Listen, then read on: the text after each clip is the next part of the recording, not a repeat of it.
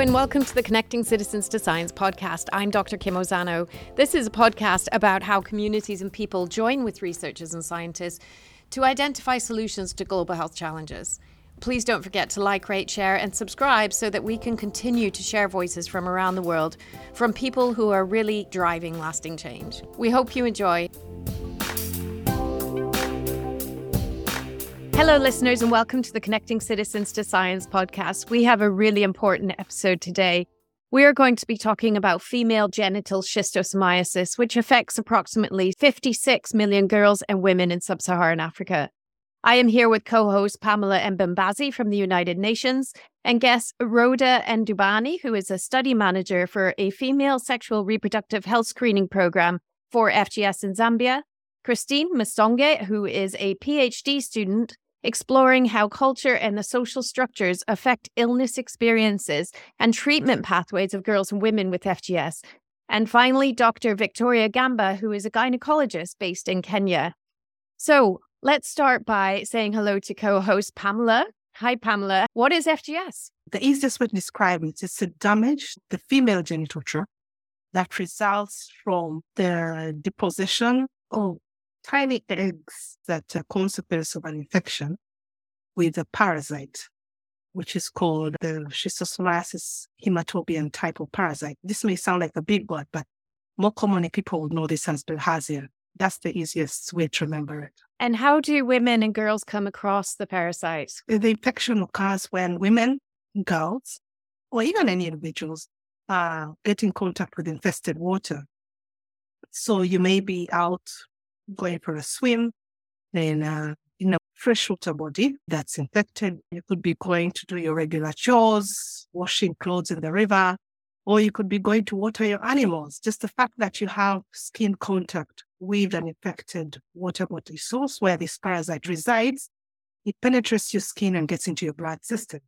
And that's how you get the infection. It is not a sexually transmitted infection, despite the word female genital schistosomiasis seeming to imply that something in the genital tract is sexually transmitted. It is not. It's an infection that's acquired by getting in contact with infected waters. I know that there's stigmatization around FGS because of the area where the infection occurs. What is the impact of that stigmatization, especially as often it's misdiagnosed as a sexually transmitted disease? What's the impact for women in the areas where it's prevalent? The main thing is that because of the anatomy that's affected, it's a private, intimate part of a human being. This is an aspect of our human existence as females for which we are valued in most social cultural contexts.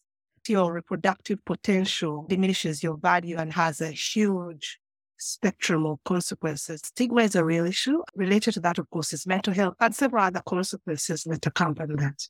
Just to name a few of those consequences to set up the rest of the episode, I understand that it can affect fertility, anemia, cervical cancer, miscarriage, and often can increase infant and maternal mortality. Is that right?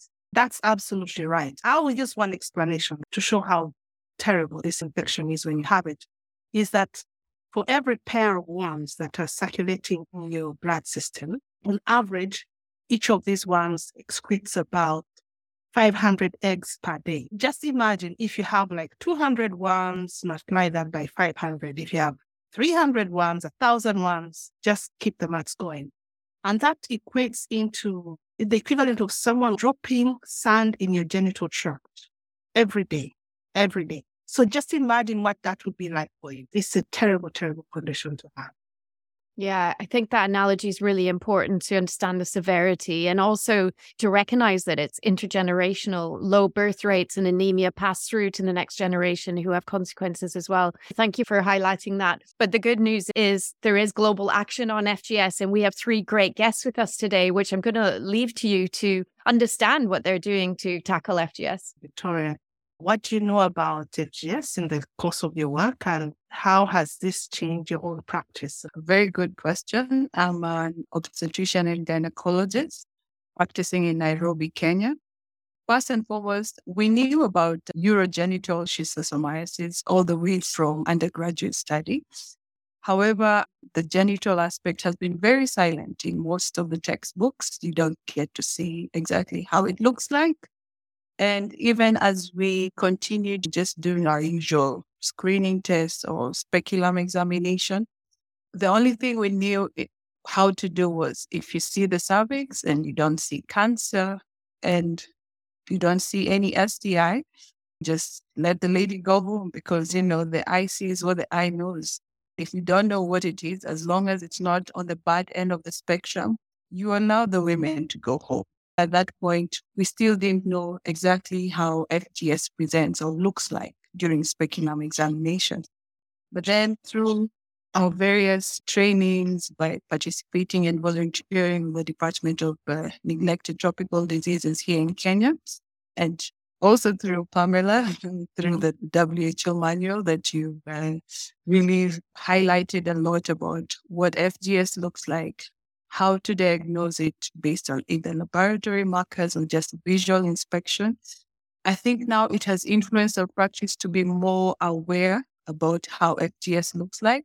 Where you're doing any screening or speculum examination, we look out for FGS lesion. Clearly, you as a professional have had to address some misconceptions about the disease. As you said, basically a low clinical index of suspicion, which in the course of your work, you're also influencing your own sphere where it is that you're working.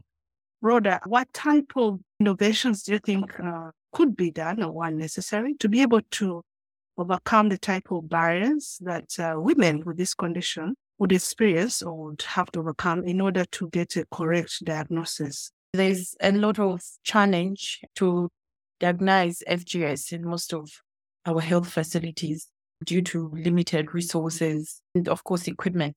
I must say, in one of the studies we did on FGS, one of the things that we actually did identify was the low awareness of FGS among healthcare providers. FGS is not something that is routinely tested in the health facility. So if a woman presents those symptoms, the first test that will be given is either on sexually transmitted infections or UTI. So already there's that barrier and also chances of being misdiagnosed. And also resources are also lacking in these public health facilities. So there's need for more resources and also more equipment that could help with FGS. At the moment, in most of the health facilities, they use the urine to test for bilharzia. But then there's more that needs to be done for us to also detect FGS. How can science and research make sure that we bridge this knowledge gap such that a woman is able to get a diagnosis and not have to live through ignorance and pass on those misconceptions to our own children and the children after? I think one of the things we could do to improve on that is, of course, provide the women with the knowledge that they need to have on FGS. First of all, to find out how can they get the parasite, what can they do to prevent getting the parasite, and also where can they go to seek health services if they have FGS. I think it's impacting that knowledge among its community members that will help us in the long run to fight FGS. Once the community is aware about it, they know how to prevent FGS or they know where they can seek services for FGS. I think this will help us to tackle this disease through awareness. One can't help but think of self-testing as well as a possible option. The testing for COVID-19 was quite rigorous, but now the diagnostics and research has moved to such a point that we even have home testing kits. Do you see that becoming a possibility in the future? In the studies that I've worked on and the study that I'm currently working on, we are using the self-sampling vaginal swabs for women to test for FGS.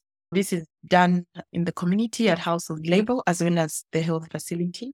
When you go in the households to provide the self-sampling tests, you have to, first of all, give the women the knowledge on FGS and also take more time to demonstrate how to use that self-swab. What we've noticed in the study is that there's high acceptability of the self-test, which is very positive. Of course, there could be challenges with providing these self-test kits because those limited resources. I think it's one of the challenges that probably might face. We hope to see that something like that actually comes into reality. And then you can look back to us to WHO to work with our partners and figure out how to look for subsidies and work with governments to see how this can be something that's more mainstreamed in health systems and accessible to populations that really need it. Victoria, which innovative ways do you see us trying to actually get the gynecologists in our type of settings to engage more on FGS? The most important thing at this point is to remember you're dealing with women. So when you use a human-centered approach or a human lens, when you look at that woman, she carries a lot of things. She might have a breast disease, she might have uterine disease, she might have all this. And I want to thank all the stakeholders that have put forward, different programs that are a bit siloed at the moment. But if we were to relook this again and say, okay, so if this one person comes to the hospital, are you able to give her integrated treatment instead of telling her, go to this family planning, go to this antenatal clinic, then go to this cervical cancer screening? For sure, that woman won't come back. So to ensure that continuity is there, I think number one is leveraging on the existing programs that are available and just looking for ways where we can integrate things. Because you're a woman, going through that speculum exam is not interesting at all. So you can imagine having to do like different speculum examination for each clinician that you see. So if there's any way that we can be able to have the integrated algorithm, or this is how FGS looks like, if you're screening for STI, these are the things you're looking for, so that you make it a one-time visit approach for the patient so that they get a comprehensive care. And after that, they get the treatment that they actually deserve and on time. Basically, it's more about calls for integration and being accountable to these women. I think we ought to give them what they deserve. Indeed, you have highlighted several ways in which possibly there are latent opportunities that we are underutilizing. Integration is definitely a key one way to go forward, and how to explore and harness the efficiencies in that within our health systems is something that we should look into. And indeed, WHO put aside some guidelines of how this could be done over the life course. We need to be centered on the woman as a whole, not an anatomy or a disease per se. So Christine would like to hear what would be your suggestions from the perspective of a community social scientist, and how do you see young girls being empowered to be aware of FGS and to be able to seek treatment for FGS in a timely manner along their life course, so that they are more knowledgeable adults and don't suffer the same fate as their parents and the generations that have gone before them. Young girls are in a community. So the idea of this podcast being about reaching communities is important, because these girls are within communities. And to get to these young girls, you have to follow the protocol. In most cases, the young girls are either under older women or under men, husbands or fathers or uncles. There is something important, reaching out to the whole community as one, letting the information go further than just the young girls in order to empower the young girls themselves. So I think there's a lot about sensitization on a large community at once, not just targeting young girls, but targeting the community as a whole. Again, we know that knowledge is power. We need to empower women. We need to empower girls, not only to strengthen the agency that they already have themselves, but also to be a stronger place to care of their own reproductive health, their own sexuality. So what are some of the ways you see this being done in a manner that's sustainable and effective in the type of communities where this disease is endemic? We use drama performances to raise awareness about FGS in the community amongst the girls and women, and also to inform women about the available FGS services at the local health facility. We did train a drama group in the community. The drama group went and performed drama scripts relating to FGS. We did get quite a good response from the women after they learned more about FGS through the drama. And I must say that during the drama performance, you could see women asking more questions. We talked about the symptoms for FGS. They became very attentive and asked a lot of questions about that. Later on, they would actually accept to go and be tested for FGS. I must say that, as we raise this awareness, as we give this knowledge about FGS to women and girls, also not forgetting the males, looking at our African context, there are times where a woman needs to get permission from their spouses to go and have some of these tests. So as we did the drama, we also tried to invite the men also to come for these performances so that they could also have this knowledge.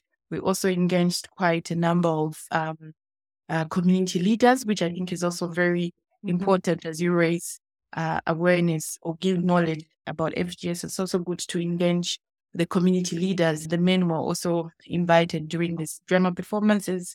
We also produced brochures that had more information about FGS, which we gave out to the men, but also even the women. They also asked for those brochures so that they could also go and inform their men about what was happening in the community about this disease. I would say it's very important to bring in all these strategies. Thank you so much once again, Rhoda, for highlighting the intersectionality with several other things that FGS has and for bringing that out, that issue about men. While we address these issues, we know that we really need our males to also step up and be part of this. We know that to address FGS, we also need the agency and participation of males. There is the issue around power and gender.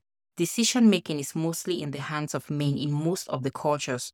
For example, decision-making around health, when to go for treatment, where to go for treatment, and even spending around health. This is something the men have more of a monopoly on. I think there is the gender dynamics, and there are also other things that play a huge role there, but empowering the women is sensitizing them, sensitizing the health workers and also every member of the community.